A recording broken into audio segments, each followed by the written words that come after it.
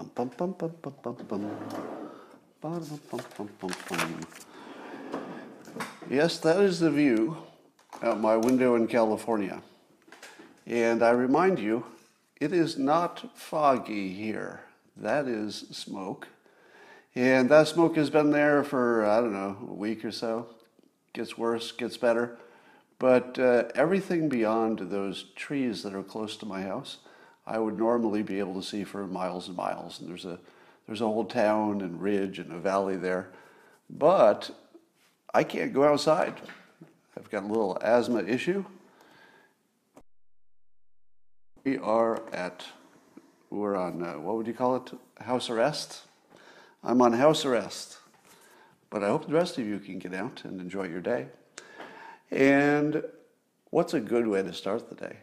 What would be the best way to get your day off to a great start? Yeah, that's right. It's the simultaneous sip. You got it right on the first try. And all you need is a cup or mug or a glass, of tankard, chalice or stein, a canteen, jug or flask, a vessel of any kind. Fill it with your favorite liquid. I like coffee. And join me now for the unparalleled pleasure, the dopamine hit of the day, the thing that makes everything better except apparently the smoke in California. And it's called the simultaneous sip, and it happens now. Go. That's right, commenter. My most favored possession, my e-bike, I cannot use. I literally, I barely can walk the dog. I take the dog out for 10 minutes to do her business, and that's it. I wake up in this house. I go to sleep in this house. And it's very much like being on house arrest. But let's talk about some of the news, some of the things happening. As Rush Limbaugh noted, the Bob Woodward book. Do you remember the Bob Woodward book? I know, it seems like a long time ago, doesn't it? Time is so wonky now because there's so much news. Yeah, you try to think back. There was this book by Bob Woodward, I don't know, was it 10 years ago? Oh no, it was this week. And as Rush Limbaugh pointed out, he had, 18 interviews with the president. He had all the time to write this book. And the biggest bombshell he could make out of all that work, and of course the point is to come up with bombshells so you can sell your book. The best bombshell he could come up with is something that the president had said publicly and often himself. That's it. The best bombshell revelation is something that you can go to the tape and say, that's not really so much of a bombshell, because here's a video of the president saying it in public, exactly what he said privately, saying it to the world at a press conference. And here's the date on it. You can look at it. And if you wondered if he took it seriously, even at the same time he was saying, I'm being a cheerleader for the country, I don't want to panic you. And he was telling you that he was doing that directly, fully transparent. At the same time, he had, closed travel, or at least much of it, from China to signal that he thought it was deadly serious. So then the bombshell comes out and tells you those two things, which you knew were true. You knew he took it seriously. You knew he intentionally and transparently was playing it down, admitted it in public at the time, and that was it. That was your best bombshell? Honestly, if we were even a little bit objective about this president, the first term of Trump, you could make a case as the most successful term of any president. I think you could make that case. And here's the interesting part. You could make the case that Trump's first term is the most successful of any president, even acknowledging all the criticisms.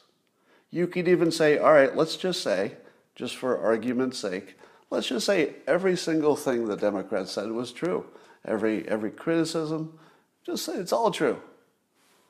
He would still, his accomplishments are still so substantial it would still be the best presidency of all time.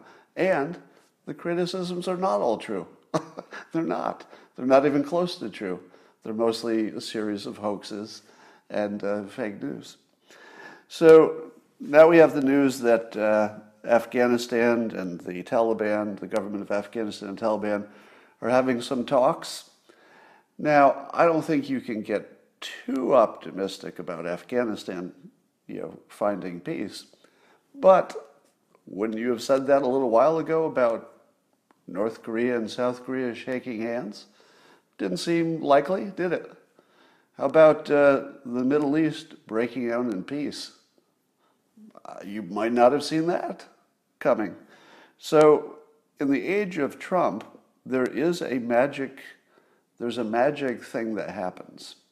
And if you don't see it yet, you'll start to see it as it takes form. And it goes like this.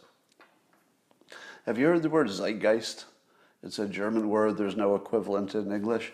It has something to do with how our common opinions of things can change all at the same time, almost like we're connected. Now, we're not, at least as far as I know. But there are some things that just become sort of true in the ether, just in the atmosphere. And everybody just sort of wakes up to the same feeling all at once. And here's the thing that I think Trump does. And you're going to see this accelerate. When Trump took office, even people who didn't like him said, hey, well, at least he's a deal maker, right? So the first part of the zeitgeist was 7 billion people, or however many pay attention to American politics, some billions, woke up to say, hey, the United States has somebody who's famous for being a deal maker. Now, he's not made any deals as president, and some people will say, they'll criticize his business past. But we would all agree that his brand, and now it's sort of in our head, is deal making, right? The other thing he did was he made the impossible look possible. You don't have to do that too many times before everybody starts looking at the other pile of impossibles. Think about it, just conceptually. You believe in your mind there are 100 impossible things about the world. We're never going to get anywhere with North Korea. We'll never get a better deal with China. The Middle East will never see any more peace. You could make a whole list of things which you know to be impossible. You'll never get that stuff done. And then you see the president do one of them. And you say to yourself, whoa, okay, didn't see that coming. There he is standing on the DMZ, shaking hands with Kim. Yeah, we don't have a deal. Yeah, he didn't give up his nukes. But are you still worried about Kim Jong-un nuking the United States? Nope. Nope. Your worry about that went pretty close to zero. I got to say, I was kind of worried about it, to be honest. I was legitimately worried about North Korea for a while. And Trump just took that away. And you say to yourself, all right, he got lucky. Got lucky once, sure. Anybody can get lucky. Then he drove the unemployment rate before the coronavirus down to levels that nobody thought was even possible. It's one of the things that Trump says all the time. My favorite little throwaway phrase that he throws at the end of almost every sentence. Nobody thought it was possible. Nobody thought it could be done. Now, I've told you this before. Each time he says that, and you know how often he says it, right? Nobody thought it could be done. Everybody said it was impossible.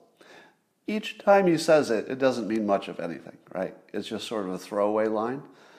But trust me, if he says it 5 times a day for a year, you've heard it 1,500 times. and it starts to just carve a little home in your head. Oh, Trump, things that weren't possible before. Trump, things that nobody said could be done. Trump, a new record nobody saw coming. Trump, nominated for 2 Nobel Prizes. 2 nominations for the same prize, but two separate nominations.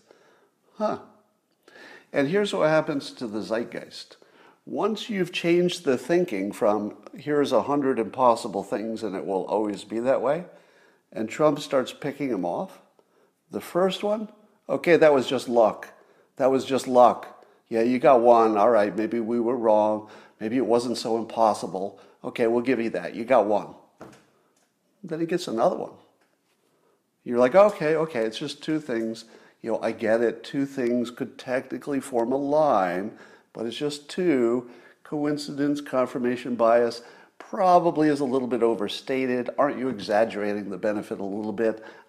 Let's not make too much of this. And by the way, that first thing you did that was so special, Kim Jong-un still has his nukes.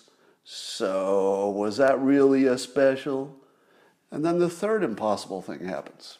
Let's say a peace deal between Israel and the UAE. And then you say, all right, that's three. That's three.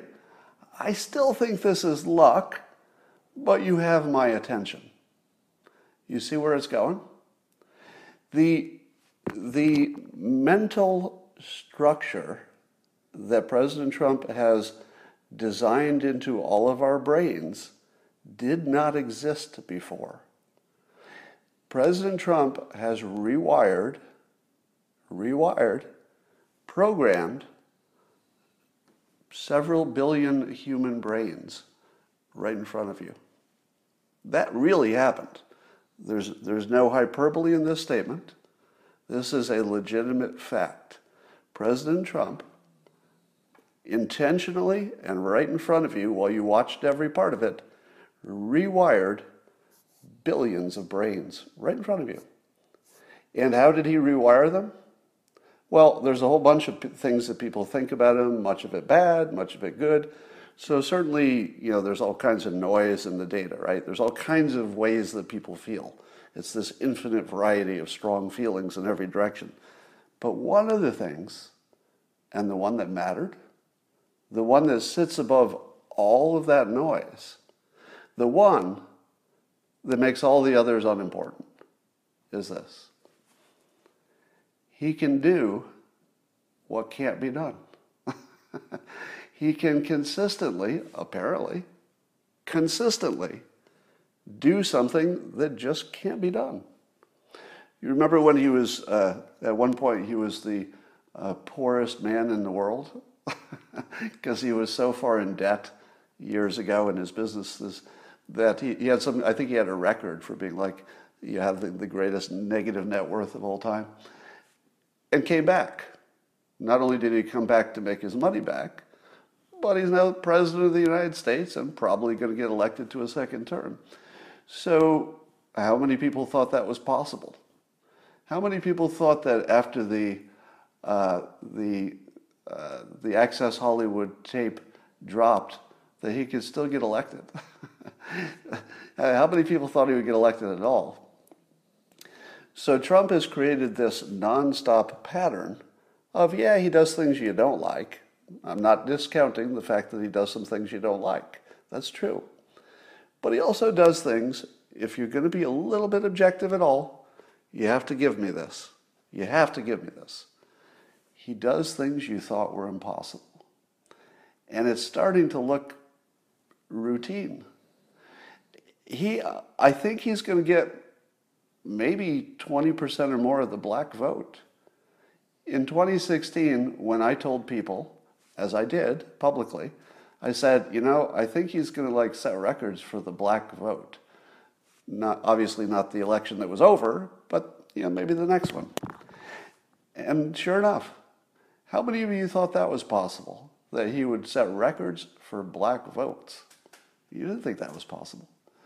And so by creating a programming change in our minds, which we've changed that 100 impossible things into, why do these keep happening? It looks like all these impossibles are happening. When Trump signed the most favored nations thing for pharmaceuticals, what was the first thing you thought when you said, wait a minute, he just signed an executive order, that's all it was. Didn't require Congress, didn't require anything except the president and a piece of paper and a pen, signing a document that lowered our drug costs by, making it illegal for them to charge us more than they charge somebody else. And I thought that was impossible. Because if it wasn't impossible, why didn't it happen before? Now, the obvious reason is that the pharmaceutical companies were too powerful compared to past presidents. Apparently, the pharmaceutical companies are not more powerful than Trump, because he just waved his hand and swept them off the table. I guess they're complaining. I haven't seen any complaints. I haven't seen any blowback. I haven't seen any negative. He'll never move the embassy, the American embassy, to Jerusalem, because that would cause all kinds of, oh, he did it. Okay, I guess it wasn't impossible. Well, it wouldn't make sense to recognize the Golan Heights because oh, he did it? He just did it. That's done? Okay, I guess that worked out. Well, it certainly would be reckless and crazy to send a drone to kill General Soleimani. I mean, you do that and you're going to create a giant war in the middle. What? He already did that? Lindsey Graham told him not to do that. He said it was reckless. That's over the line. He did it anyway. And did it work out? Yeah, it kind of did. Well, but there's one thing we know. If you remove American forces from Syria, that certain part of Syria that was clear that, near the Turkish border, we would be exposing all our Kurdish allies, and the Kurds would just be slaughtered, right? So it was kind of impossible. It was literally just impossible to remove our troops, because we cannot be the kind of country that would leave our allies to be slaughtered. So you've been seeing all the news about those Kurds being slaughtered? Nope. Didn't happen. It was impossible, and then Trump just did it right in front of you. It can't be done. There's no way to do this without these people all getting killed. Watch me do it. And then he just did it. And I think we've waited long enough to determine that it worked out, right? Now, how many times does the president need to do this? And now there's some talk that maybe Saudi Arabia might be the next deal with Israel, which would be sort of the big one. And that does make sense, doesn't it? Because you see the smaller deals being made because that tests the system. I don't think it's an accident that some smaller countries are going first.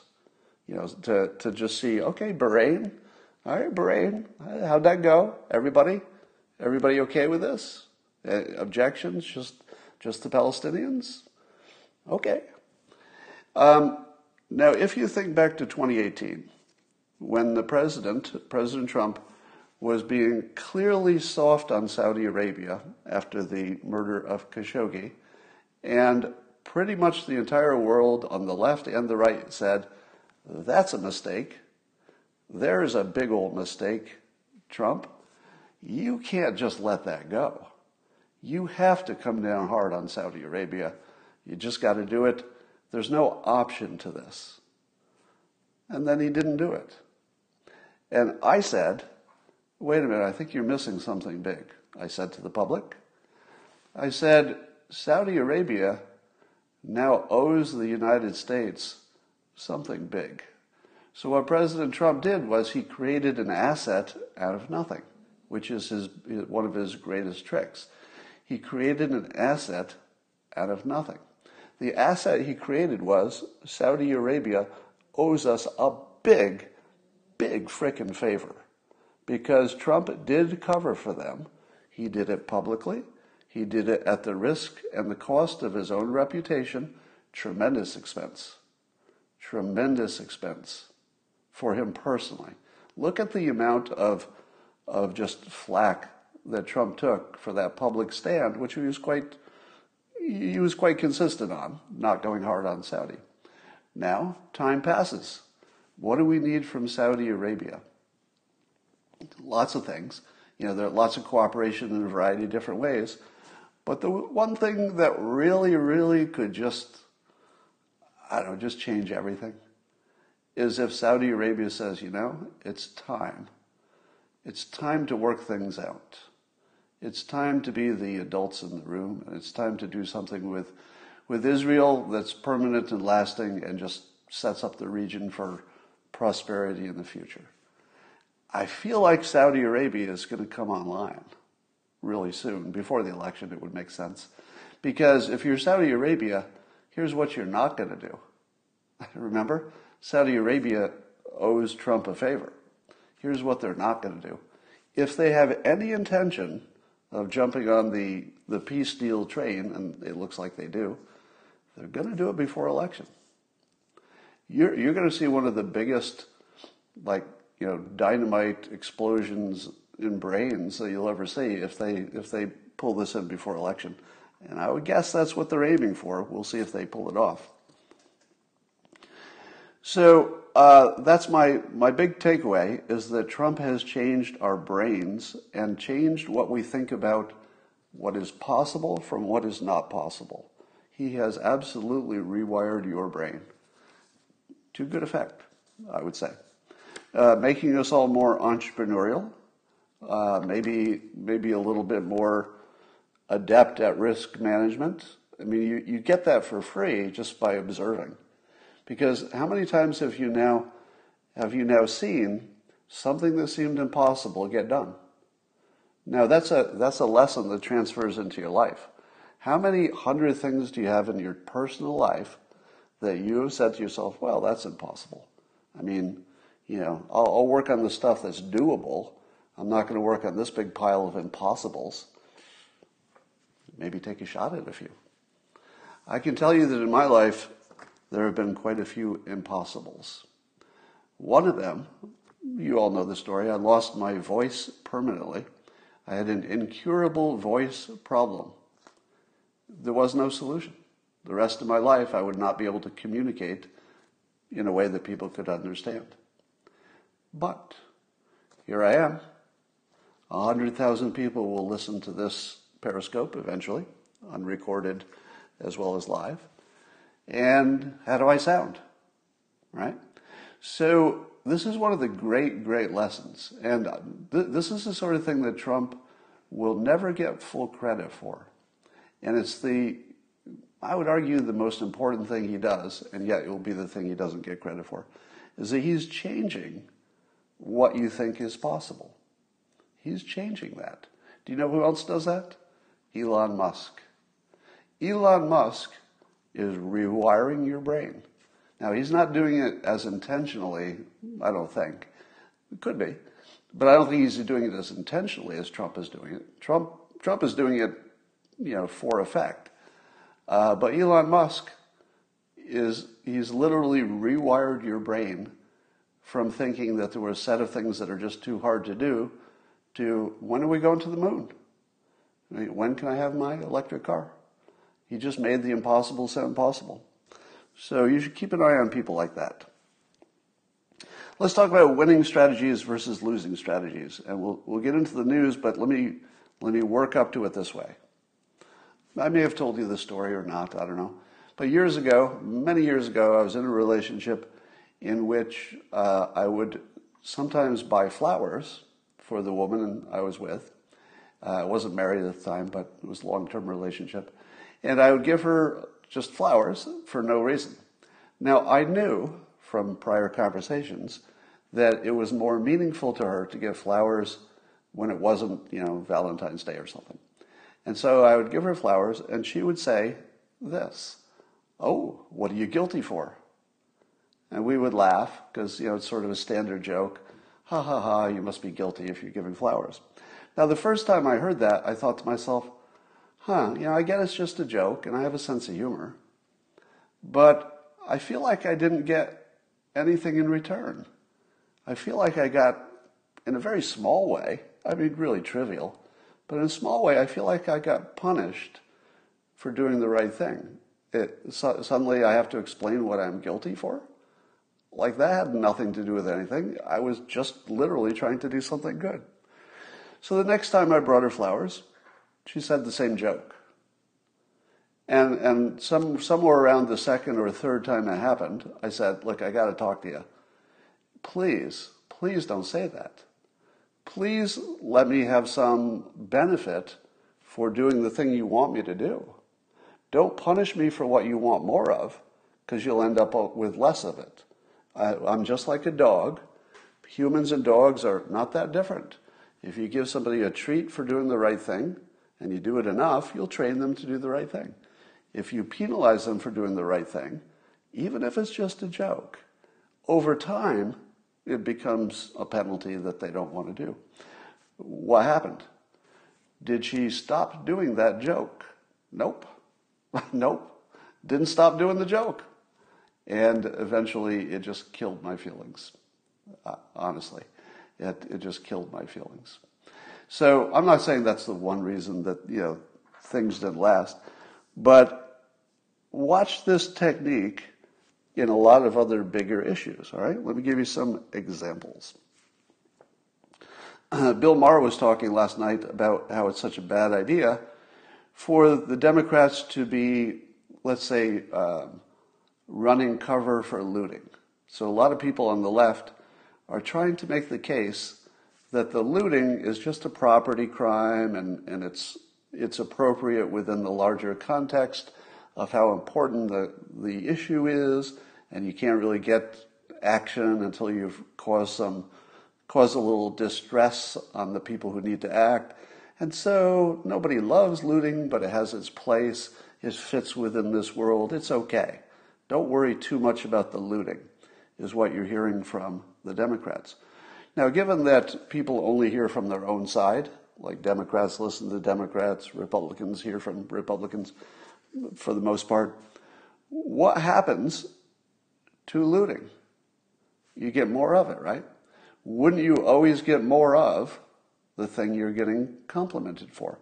So the protesters are getting on TV. They're getting the fun of the protest. It looks like they have some community feeling. So they get good feelings from it. And then their team, the people who are not protesting, but rather the support structure for them, compliments them and basically rewards them for bad behavior.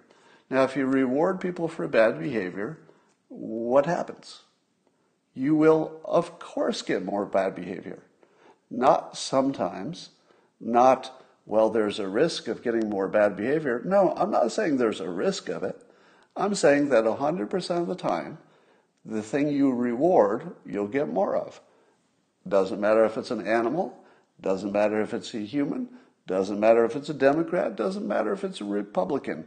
If you're alive, like you can breathe and see the world, you respond to rewards and penalties. So let's take this to another level. The Palestinians reacted with unhappiness about the peace that's breaking out in the Middle East. All right? So take the concept that you'll get more of what you reward and less of what you penalize. So now Israel is working out deals for mutual benefit with neighboring Arab countries. What should be everybody's approach to that? Reward, right? Should President Trump not get a Nobel Peace Prize nomination? He should. He should. Would that make President Trump more likely to try even harder to get more peace in more places? Yes. Yes, of course. If he had been penalized, President Trump, for working hard to get peace in the Middle East, would he keep going? Would he put as much resource and time into it if he just kept getting penalized for it? No, because he's a human animal. It has nothing to do with his personality or character. You do more of what you're rewarded for, period. As soon as you think that doesn't apply, you're not part of the productive world anymore. You're off in imaginary land. Rewards and penalties work. So what did the Palestinian envoy to the Arab League? So what did he say about this deal with Israel and the UAE? He said, with all pride, Palestine wants a decision from the Arab foreign ministers, blah, blah, blah. And then he goes to this, quote, but Palestine was unable to impose that, in other words, the agreement they wanted people to agree to, So the draft resolution collapsed. And here's the key part. This is everything you need to know. He says, and remember, he's an envoy, so he can speak for the government. So he's not just a guy. He's speaking for the government. And he says, we have dignity, martyrs, prisoners, and refugee camps of glory, and this is enough for us. Oh my God. This is an official government person from the Palestinian people saying that their goal, what they want, in other words, that it's better to have these things, better than peace, better than prosperity, better than health, better than life, is these things: dignity, martyrs, prisoners, and refugee camps of glory, and this is enough for us. All right, if this is your approach, can you predict how it will go? Yes, you can. There's a 100% chance that this approach leads to misery. There's no other opportunity for, talk about impossible. It's one thing to say something is, so unlikely it seems impossible. It's another thing to say you're doing everything you can to fail. I mean, if you made a list, I say, all right, let's make a list of all the things you shouldn't do if you want a better world for yourself and your people. What would be on the list? Well, how about punishing people when good things happen and rewarding bad behavior? Let's say somebody does a suicide attack. Yeah, we'll reward them for that. Yeah, their names will be famous. Their family will be paid off. The Palestinians have literally reversed the lists. They're penalizing the good things and they're rewarding the bad things, and they're getting exactly the outcome that predicts. Exactly the outcome it predicts. What would they do if they wanted to reverse that? What would it look like? Here's what it would look like. Imagine the Palestinians said, we like the fact that peace is breaking out in some places. We're not getting what we want, and we're not releasing on it. We want some stuff, but we're happy that things are happening. Congratulations. Just think about that. So that would be a reward to Israel and to the other Arab countries. Now, Palestinians just hypothetically say, we're among the worst affected in many ways, and if peace is breaking out in all these places, why don't we just package this up and we'll be on board, but we also have a bunch of things we want, but you guys are doing a great job. And hey, if we can help you out, if we can help your part of the deal work, can you let us know how? We'll help your deal work. And then what happens? Then the entire Middle East says, well, we kind of like you guys. Thank you. Thank you for being positive. We didn't expect that, but thank you. And then the Palestinians say, you know what would make things even? I know we're never going to get the right of return exactly, but wouldn't it be okay if sometimes we could buy our way back in? So perhaps people who lost property could be compensated with reparations. They don't have to use that money to, let's say, buy property someday. I don't even know what's legal. Can they do that? Can they buy property? If you were a Palestinian and you had money, what would it take to buy property in Israel? And could you buy back, maybe not the same place you were displaced from, but could you buy back property in Israel if you wanted to, if you had the money? So suppose the Palestinians said, look, we're going to be as positive and helpful as we can be, but what would really make everything work would be a gigantic pot of money that's partly reparations and partly development that would make the Palestinian areas just super good. And it's a big number. I mean, I'm embarrassed to say how big the number is. But did I mention that we're being really helpful on all this other stuff? We're going to be helpful in every other way. We just want this big pile of money. It's kind of gigantic, but it would really solve this problem once and for all.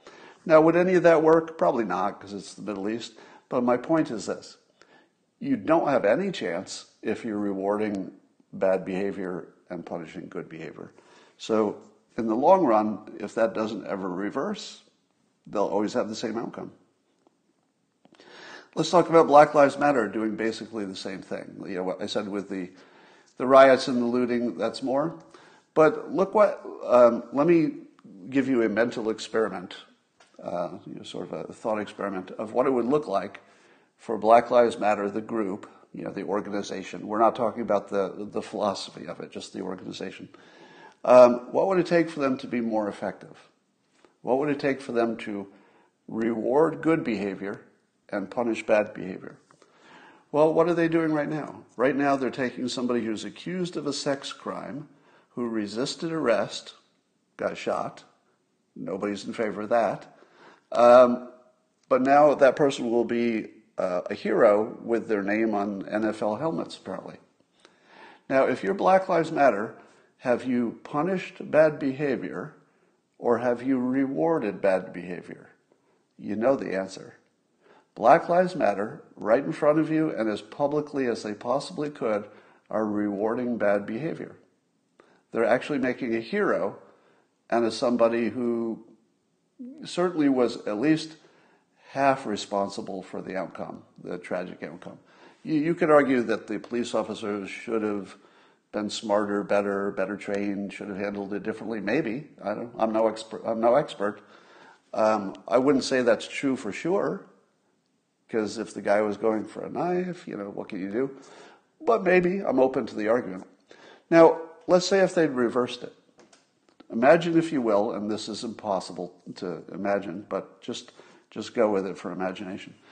Imagine if, when the news came out that the guy who got shot 7 times had been resisting arrest and had been reaching for a weapon and had been credibly accused of some bad stuff. Suppose Black Lives Matter said, hold on, our first reaction was an overreaction. If we're being honest, we have a problem to fix, but let's be honest about it. He brought it on himself to some extent. 100%? Maybe not. Maybe the police have a part in this, right? Reasonable people could say, maybe there's 2 problems here, and you needed both of those problems to get the tragedy. If Black Lives Matter said some version of this, it looks like we've got to work on training the people that we care about the most to be the safest and act the safest in these situations. What would that look like? That would be a reward. When the George Floyd thing happened, just about every white person in the world was already sold. When you saw the George Floyd video for the first time, no matter what you ever thought before, when you saw that thing, you said to yourself, okay, I get it now. That looks like bad police behavior. I don't believe this necessarily would have happened to a white guy. I don't know, but I haven't seen it, so I got questions. If at that moment, Black America had said, do you see what we mean? Look at the video. Do you see what we mean now? Can you help? Can we talk about some solutions? White America would have said, hell yes. Hell yes. Let's talk about some solutions. We don't want that. We don't want it to happen to you. We don't want it to happen to anybody. How do we have less of that? So that should have been the first reaction, and it would have been very productive. Here's what the reaction should have turned into when we learned that he died of a fentanyl overdose, or probably it was an opioid overdose. It could be that the police action exacerbated it. But it turns out that he may have been lying to them about whether he had anything. If he had told the truth, in other words, if he'd done his part, he probably would have been treated more like a medical problem and maybe even saved. But he did everything wrong, and the police may have done things wrong as well, and the combination was a bad thing. Here's what Black Lives Matter should have done if they wanted improvement. If they wanted it, they should have rewarded the right thing. And the moment they heard that he was drugged up, and that may have been a complicated issue, they should have pulled back. They should have pulled back. And they should have said to the police, I think we owe you an apology. you still might need to do something differently, and we're not happy with you, but it doesn't look like you murdered somebody. It doesn't look like a race murder. We don't know what this is, and we better get to the bottom of this, and we're not happy, but it wasn't what we first thought it was. If Black Lives Matter had said that, how would you, let's say you're not in the organization, how would you feel about that? That would completely change how I feel. Completely. I would say, oh, I get it. You're getting really worked up over things that look real, but as soon as you find out that maybe the story was different than you thought, you've now modified your opinion, just as you should. You rewarded people for doing right. You punished people for doing wrong. Yeah, I could work with that. I could work with that. But that's not what you're seeing. There's some kind of need for self-destruction that's built into the Black Lives Matter movement. It's built into the Antifa, of course. Maybe Antifa is half the problem there. It's built into the Palestinian technique. Their way forward is they reward things that are in the wrong direction. All right. I'm still shaking my head over the story about Robert Mueller's dozens of people on the Russia collusion project. They claim that their phones had been wiped and that they can't turn them in to be looked at. Dozens. Now, you don't have to be a genius, and I don't think there's any disagreement on this, that they did it intentionally to hide evidence. Now, it could be that the evidence they were hiding is just any personal conversations, because nobody wants anybody to look at their entire, phone history. That'd be pretty risky. But I think that they're going to get completely away with this.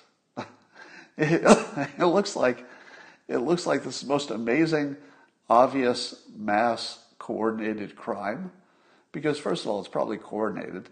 There must have been at least one person who said, hey, I'm going to wipe my phone. You might want to think about this. I doubt they all just had the same idea, at once. So first of all, there's some coordination to hide evidence. And they should be the people that we most, trust to keep us on the legal path. It's hard to put a number on how bad this is. This is a 10 out of 10 in badness, but because many of them are lawyers, they know how to do things without getting technically in trouble. So as long as there's reasonable doubt about how their phone got wiped, as long as there's a little bit of reasonable doubt, I guess they get away with it. But wow, does this reduce your trust in the system? All right, here's a question I have. The Antifa or the protesters, I don't know if it's Antifa or just the protesters, they have these snack vans. So literally, like a big panel van, usually has lots of graffiti on it, that they park near the protests to feed the protesters, I guess. They have snacks. And I thought to myself, at least the one I saw, it was in Rochester or something, I thought, New Yorkers are getting really soft.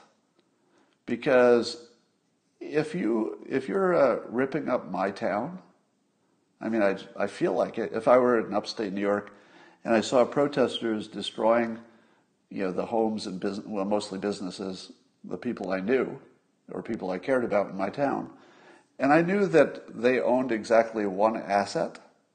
They don't own much except what's on their bodies.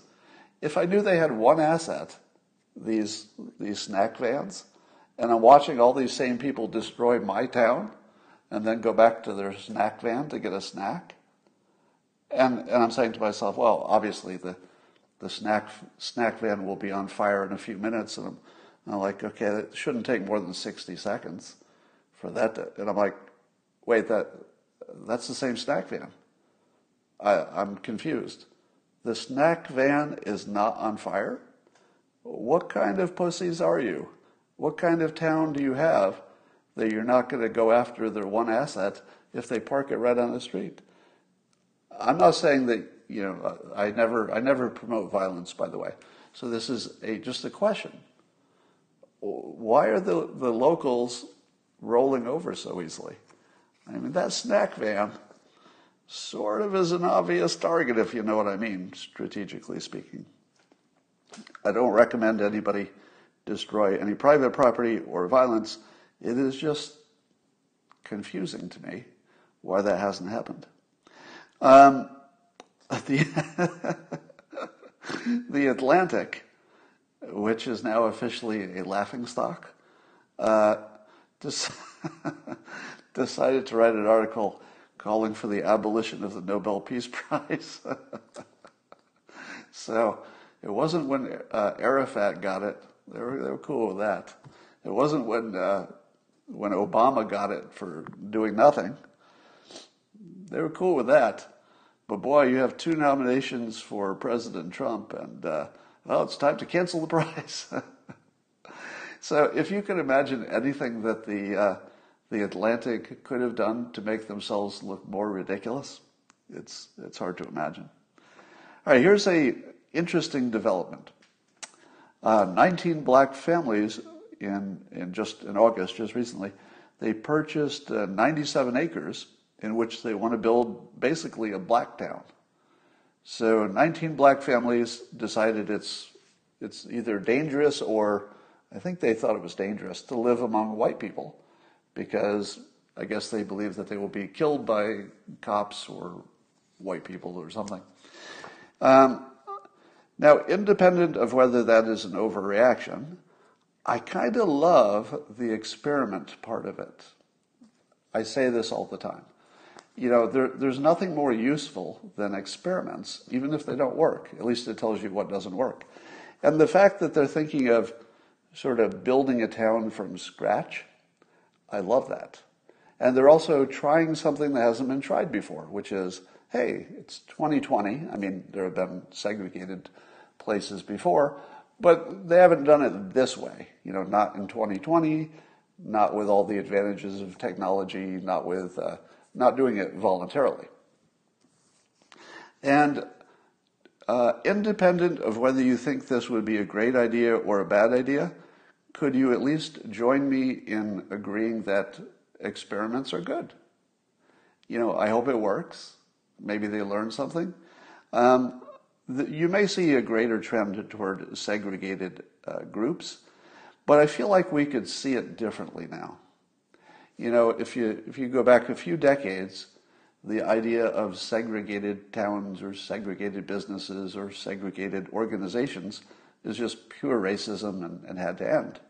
Usually because it was the white organizations keeping, other people out.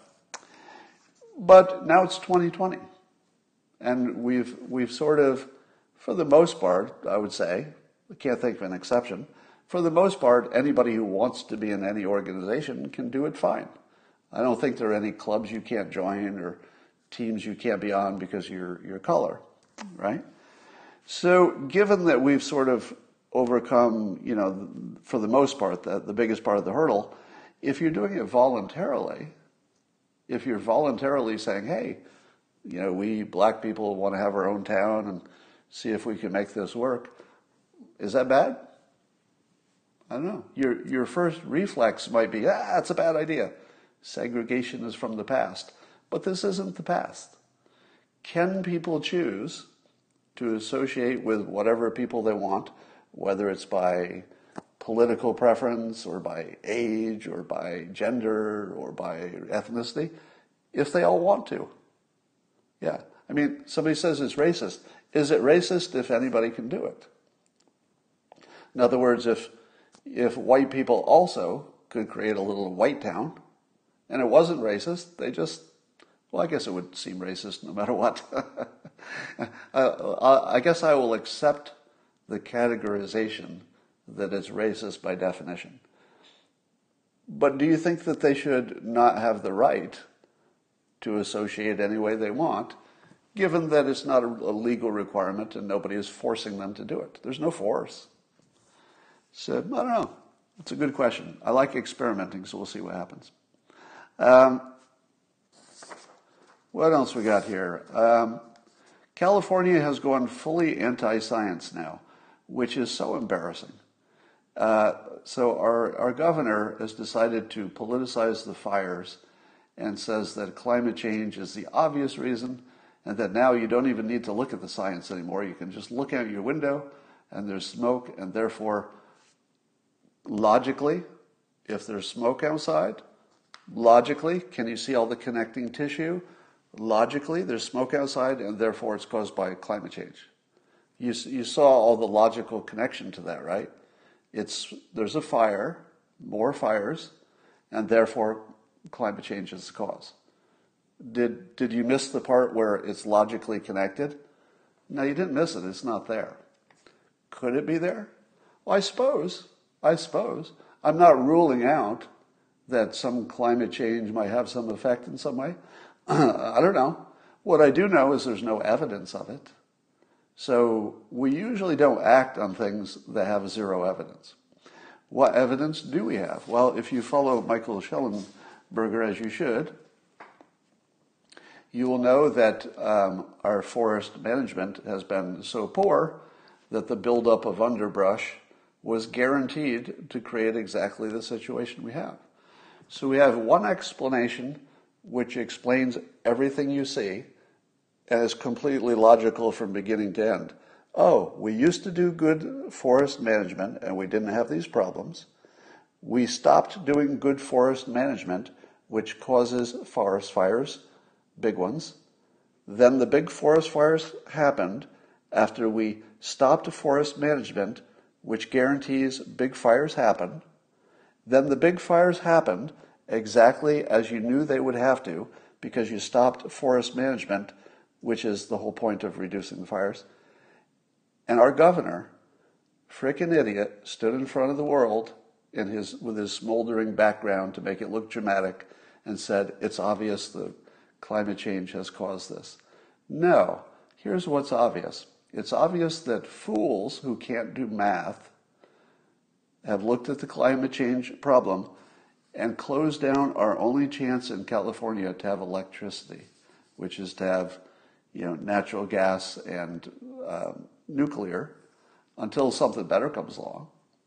But he's anti-science about nuclear, anti-science about even just doing the math of what kinds of technologies are good for the environment in the long run, which we're not.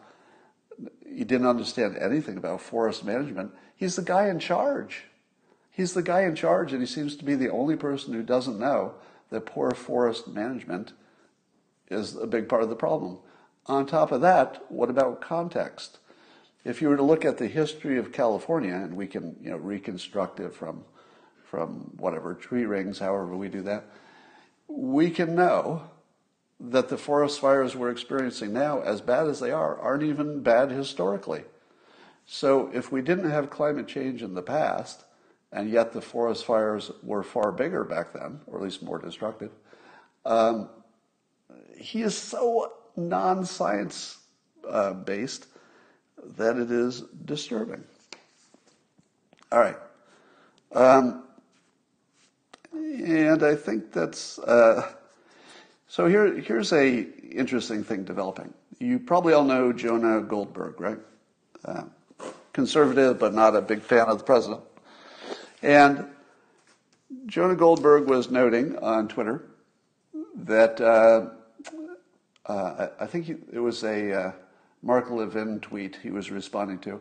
And Levin was tweeting somebody else's article, noting that it seems that Democrats are prepping the country for a violent coup, an actual military coup. Now, Jonah Goldberg thinks that is a ridiculous worry. It's sort of an absurdity. It's overblown risk. And that the Democrats are not intentionally prepping the country for a military coup under the condition that Trump, in their view, under the condition that Trump loses but refuses to leave office. And Jonah pointed out when I commented on it, he said this is what Jonah says. He says, easily as much evidence, if not more, that Trump is setting the table to claim election is illegitimate. You guys, meaning, I guess me, you guys and the resistance crowd are playing the exact same game and pretending only the other side is being irresponsible or dangerous. You all are. And here's my take on that. I would agree with Jonah's comment that Trump is also prepping the country for the outcome of the election to be illegitimate, right? Well, you would agree with that? That Trump is definitely warning us and prepping us and sort of getting you a little bit hypnotized into the idea that the election outcome might not be dependable or credible. But here's the thing. When he talks about it, he never talks about the military getting involved. And so the default assumption is that if there's some ambiguous outcome, that the Republicans would look to the Supreme Court, probably, or they'd suggest a redo or a recount or something working within the system. Now, is there a risk that you would get a few more months of President Trump until the system worked its way out and we had a real outcome? Yeah, I suppose so. Is the president getting us ready for a murky, ambiguous outcome that could be messy? Yes. Has he ever mentioned the military? No. No. Have you ever talked to any Republican who talks about using the military to keep Trump in office if he lost the election? Have you heard any legitimate person say, even if Trump loses the election, I think he should just use his military and stay in office? No. I've never heard anybody think that would be a good idea. But have you heard Democrats say out loud in public that if the president doesn't leave and they think the result is that he should, that the military should step up and remove him? Yes. They're saying it directly. They're writing articles about it. They're talking about it. And they are prepping the country for a military coup. I agree that President Trump is prepping us for not trusting the outcome, but is he wrong about that? Is it wrong to prep people for something that's true? I'll tell you what's true. No matter whether the outcome is accurate or not, the country is going to be a little iffy on it. It doesn't matter what the outcome is, we're still going to say, I'm not so sure. And that had nothing to do with Trump. Well, he exacerbates it, but it was going to be that way anyway. Here's what I think. I think that Trump could make the situation better by saying, look, here's the deal, people. If the election outcome is not good, the Republican approach is to go to I don't know how this works actually, but whatever the process is, you go to the Supreme Court, you redo the election, I don't know, you do some analysis, whatever you do, some kind of audit of the system. But I think the president should tell us what it looks like. Because the Democrats have told us what it looks like if they don't get their way. It looks like they're going to be pushing the military to make a move. I don't think the military will, but it looks like they might try to get that done. So while I don't believe that there will be any kind of a major coup in this country, it's definitely an option. And I think that the Democrats are putting the option on the table. That doesn't mean that they want it to happen, but they're definitely opening the option. And I don't think it's the same in both directions. All right. That's what I had to do. That's what I had to tell you today. Somebody says, no way, it will be a landslide. One of the things I heard about, was it Michigan and maybe Wisconsin? I forget which. There were two states. There's somebody who knows more than I do. I wish I could credit them. But on Twitter, I saw somebody noted that some of those states have a lot of rural voters. And by rural, I mean don't have the internet. So there may be a lot of people who are not being polled because they're just practically off the grid. And it might be the number of people who are Trump supporters. Dems are cheaters. Obama spied on Trump, somebody says. All right, just looking at your comments before I sign off today. How did you like today's Periscope, by the way? Completely uncharted territory. Yeah, we do have constitutional deadlines, but suppose we don't meet them. What do you do? I'd like to hear I'd like to hear the what do you do part. Um, Remember Alinsky? You know, I have great questions about the Alinsky stuff. A lot of people get accused of using the Alinsky, rules for radicals stuff, and you can see it. I mean, you can certainly see that he recommended this stuff, and you see people doing that stuff. But I don't know if it's because they read that. I just don't know that. I think maybe just some things are obvious. Attacking the other side, whoever the other side is, in every way you can attack them, mocking them, etc. That just seems common sense to me. I don't know if you need Alinsky to do any of that. Maybe. How about Bill Maher's comments on Trump more likely to win? Well, I didn't see the show. I only saw reporting about the show.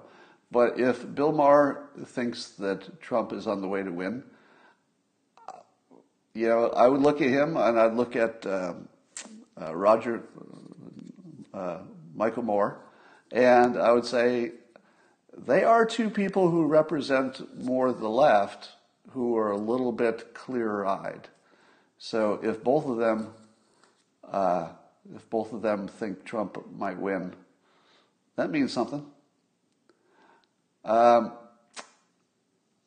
thank you. You're all too kind to me. And yeah, just looking at your comments. All right, that's all for now. Maybe I should let this go just because you're complimenting me. Remember I told you in the beginning that people will do more of whatever they're rewarded for? You've watched me doing these periscopes and you see how much energy I put into it? Why? Why do I put so much energy into doing this? It's completely outside my field, etc. And the answer is I got rewarded for it. So when I was doing periscopes in which, the first periscopes I would have 25 people. But those 25 people would say, hey, I like this. Do it again. And I'd say, okay. 25 people saw it. 3 of them said, I liked it, do it again. Oh, do it again. And then, 35 people see it, and 4 of them said they like it. I'm like, I'll give this another shot. It's very powerful. Reward what you want more of, and you will have a good life. That's all. Not Roger Moore. Michael Moore, sorry. So, let me answer this. Was your sinus surgery worth it? It was life-changing. Life-changing. Yeah, just a complete transformation of life. I can breathe through my nose. My allergies basically don't exist. My voice is different. My smell came back. My sense of taste. My hearing is no longer affected. I would say on a scale of 1 to 10, it was a 10. Very unpleasant. The process of going through it's kind of unpleasant, but not as bad as I thought, actually. So that's all for now, and I will talk to you later.